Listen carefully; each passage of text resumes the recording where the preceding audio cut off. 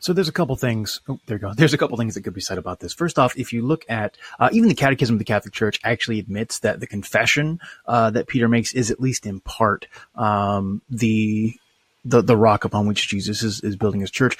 But at the same time, Peter being called Peter is very clearly also him being the rock upon which the church is founded.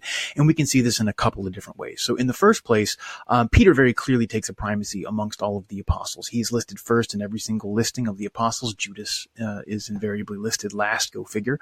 On top of that, Peter alone is really given a new name. Now, the James and John, the sons of Zebedee, are called the Boanerges, the sons of thunder, right? But people don't call them Boanerges in general. It's more of like a playful term because they were so loud. Whereas Peter alone, other than Paul, which is much later than this, who takes a new name from Saul to Paul, showing his reformation of character and intent and everything else, his new life he's taking on as a Christian.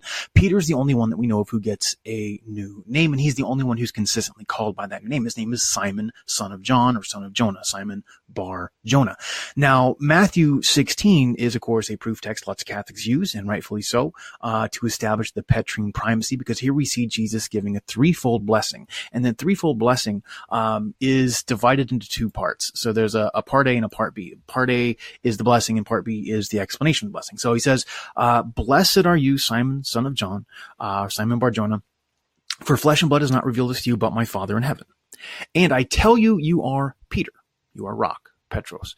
And upon this rock I will build my church, and the gates of hell will not prevail against it. And I will give you the keys to the kingdom, that whatever you bind on earth will be bound in heaven, and whatever you loose on earth will be loosed in heaven. Now, this is a threefold blessing.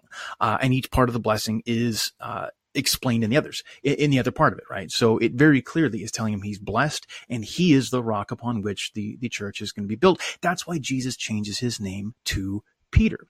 Now, some people will raise the argument that in Greek, Petra is the word for, big stone, a movable rock or whatever, and Petros, which is the term that he gives to Peter, it means it can mean a little pebble, right? And this is true. If you look at the Greek, Petros can mean a little tiny pebble. However, unlike English, Greek has gender in its nouns. So Petra is feminine. And if you're going to pick somebody out and say, you're going to be the rock upon which I'm building my church, you wouldn't call him Mrs. Rock, right? That just wouldn't jive. Jesus is pretty countercultural. But that's the type of thing he just wouldn't do, because it would be viewed as a slight, if nothing else. So he just changes the name Petra to Petros, making it masculine. And that takes over. That's why Peter is, so preeminent amongst all the apostles. John, the beloved disciple, runs to the tomb, but it's Peter who enters first. He waits for Peter. The disciples on the road to Emmaus, they meet Jesus, and then they come back, see the apostles, and say, the Lord has appeared to Peter, right? Over and over and over again. Peter is listed by name in some variation. Peter, Petros, Cephas, Kepha, over 190 times in Scripture. The next most common apostle after him is John. So other than Jesus, Peter is mentioned more than any other apostle. And of course, we can look at New Testament or first century stuff as well. But here's the interesting thing. The very first time Jesus meets Peter is when he gives him this new name. This is in John chapter 1, verse 42-ish. Don't quote me on that. I can go pull it up, I guess. And literally, and actually, I'm just going to pull it up. I'm going to pause. Hang on.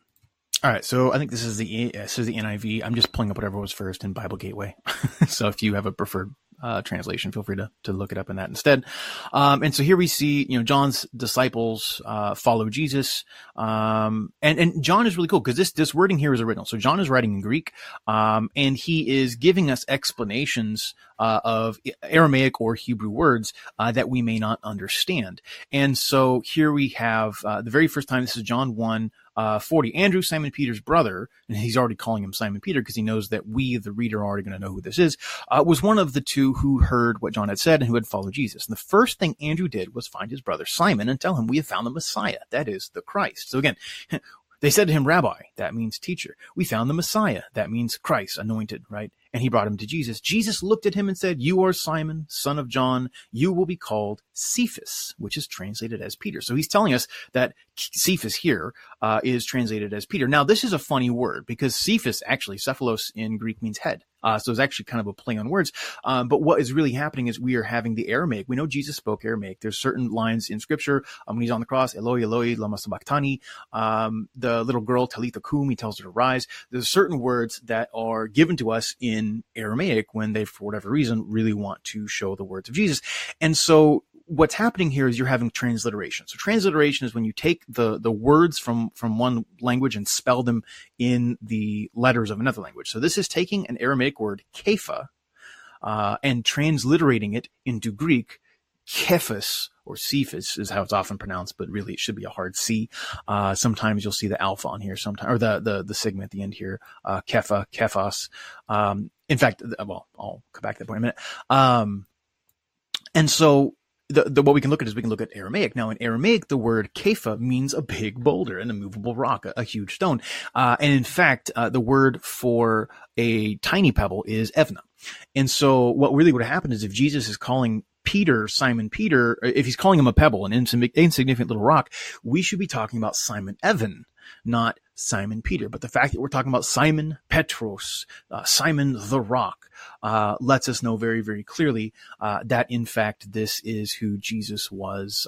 This is what Jesus was intending. And of course, there's other things that can go on there, right? So when Jesus gives him the keys to the kingdom, 2 chapters later in Matthew 18, he gives the other apostles binding and loosing authority. He only gives it to the 12. He's not giving this to everybody because he's setting up a new kingdom. So he gives us the parable about pouring new wine into old wineskins, and the wineskin will burst. So he's preparing new wineskins. He's preparing a new church because the old ways, the old temple, the old guard, the Pharisees and the scribes were losing their way, right? They were out of touch. And he laments and he lambasts them, you brood of vipers, repeatedly, even though they had a legitimate authority. So in Matthew 23, he tells us that, at least for the time being, you were obliged to, do as they said, because obedience is an important part, of passing on the faith.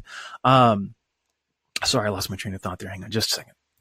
Anyway, so Jesus gives Peter the keys to the kingdom. Now, this is something that we can actually find back in Isaiah, I want to say 20 or 22. I always forget this one. I think it's 22:20. Yeah, there we go. And so this is a defrocking ceremony of a guy who holds the keys, and we're going to see very, very similar language. So there's a guy named Shebna who's being kicked out of his office and another guy being put in. So this office is the office of the prime minister. So the king's job was to be off fighting for his kingdom, right? In fact, David did that most of his life. The one time he didn't, he was walking around the roofs. He got in trouble, not doing what he was supposed to be doing. Saw a pretty girl, saw Bathsheba, wound up taking her on and got her husband pushed to the front lines and taken out. It's a terrible story, even though this is a man after God's heart, right? So let's just know even the best men, the holiest of men, can be downright monsters at times, right? That's an important lesson. But more to the point. So the king, when he was away, would have ministers running the kingdom. Obviously, the kingdom doesn't run itself. You have ministers that run the kingdom. However, the king would also have so many ministers sometimes that they would need somebody who would be like a tiebreaker, right? And so to one minister, he would be elevated to be given the primacy, the prime minister. And can you guess what the symbol I've already highlighted of that ministry is? It's the key. So here we actually see a defrocking ceremony of this steward, this prime steward or prime minister. I will place on his shoulder the key to the house of David. When he opens, none will shut. Or what he binds, none will loose. What he looses, none will bind. What he shuts, none will open. I will drive him like a peg in a firm place, and he will become a seat of honor for the house of his father, and the glory of the whole family will hang upon him. So this is literally what Jesus is doing. In fact, if you were a first century Jew, even if you thought Jesus was absolutely crazy, you would say, okay, here's a guy who says he's, the descendant of David. He says he's the Christ, the Messiah, the new anointed. Remember, the kings of old would be anointed with oil, right? That's, literally the word Messiah can just mean a king.